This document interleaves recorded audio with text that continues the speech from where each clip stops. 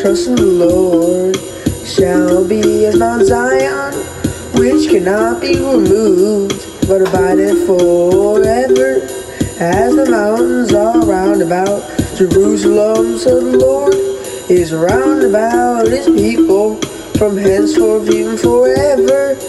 For the rod of the wicked shall not rest upon the lot of the righteous, lest the righteous put forth the hands unto iniquity. Do good, O Lord, unto those that be good, and to them that are upright in their hearts.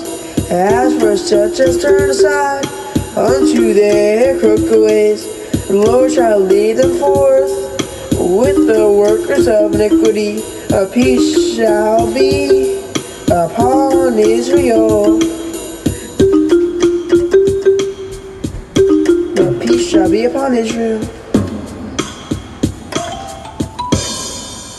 Praise the Lord. Praise.